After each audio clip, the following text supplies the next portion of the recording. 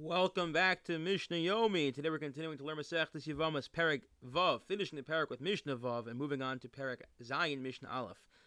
And once we were discussing the laws of Pru'uruvu, of getting married, of the importance of having children, because we mentioned in the last Mishnah, a person cannot marry someone who is not allowed to have children unless he has other children, we're now going to explain this a little more.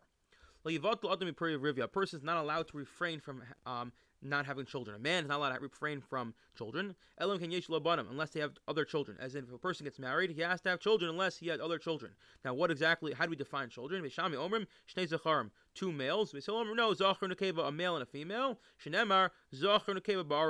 It says God created male and female. So a person has to have a boy and a girl in order to fulfill this obligation. And obviously, there's additional mitzvah of l'sheves to have multiple children to populate the world. But we're not going to be discussing that in this Mishnah. You have to see the Gemara there in order to understand how that works.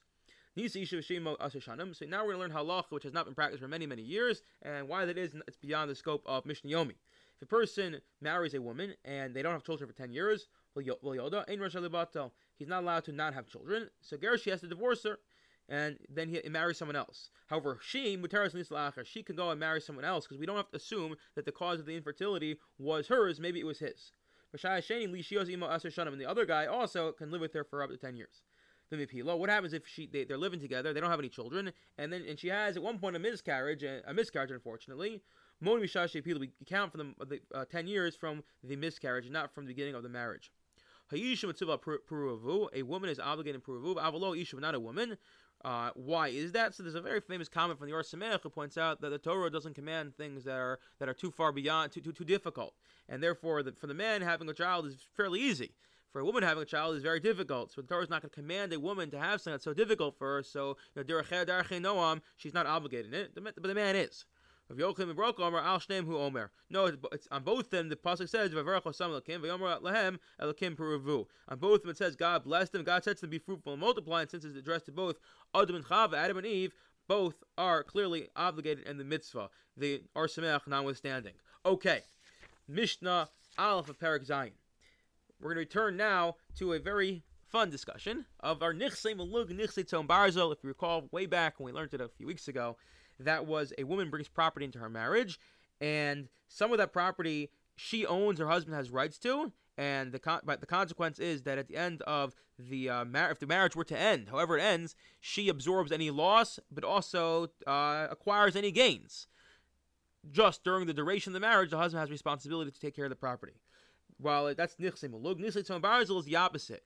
It actually goes to the husband, and any loss is his, any gains are his, and at the end he just returns the product that he had was brought into the marriage. The Mishnah is now going to discuss Nichsei Malug, Nichsei Tzom Barzel is not just for land, but also for slaves, and its relevance for us is as follows. We mentioned a woman who is disqualified from marrying a Kohen, who marries a Kohen, is not allowed to eat Truma. Not only is she not allowed to eat Truma, her slaves are not allowed to eat Truma. The implication here obviously is that a woman who marries a Kohen, she can eat Truma, and her slaves are allowed to eat Truma as well. Our Mishnah is now going to discuss what is the status of the slaves that are Nichsei Malug versus Nichsei Tzom Barzel in terms of feeding them Truma.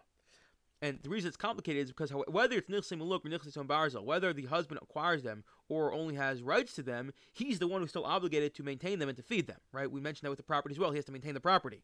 So can he feed them Truma? Because ultimately it's benefiting him and not benefiting her. Almana the Kohen Gadol.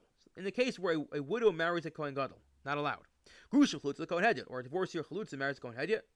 Hichnisa lo avdei malug v'avdei tzom barzel, and she brings into this marriage slaves that some are tzom barzel, some are nichsei malug. Avdei malug lo yachlu truma. Those the avdei malug, those that are from malug cannot eat truma, whereas avdei tzom barzel could eat truma. Why is that? So we'll explain it right now. Ve'elohin avdei malug. What exactly is going on here? So avdei malug, as we mentioned, the case there is they really belong to her. He has rights to them for the duration of the marriage, but if they were to die, Mesu law, it's her loss. The Mitiru, let's say the increase in value, Hitiru law, she gets that gain. In other words, the husband just has rights to them, but he doesn't acquire them, and therefore, even though he has responsibility to feed them and to provide food for them, they may not eat truma because they're owned by his wife. In contrast, when it comes to the Ovdei Tzom Barzel, it makes if they were to die, Mesu law, it's his loss. V'vitiru, if they gain, hitiru lo, he gains from it. Hovu chai b'achrusin. Therefore, since he's responsible for guaranteeing them, that is, he absorbs the loss. Harelu yavdu yochlu truma. He can feed them truma since the responsibility the responsibility is to find him as the owner, and he can feed his own slaves truma. I wish you all an amazing and wonderful day.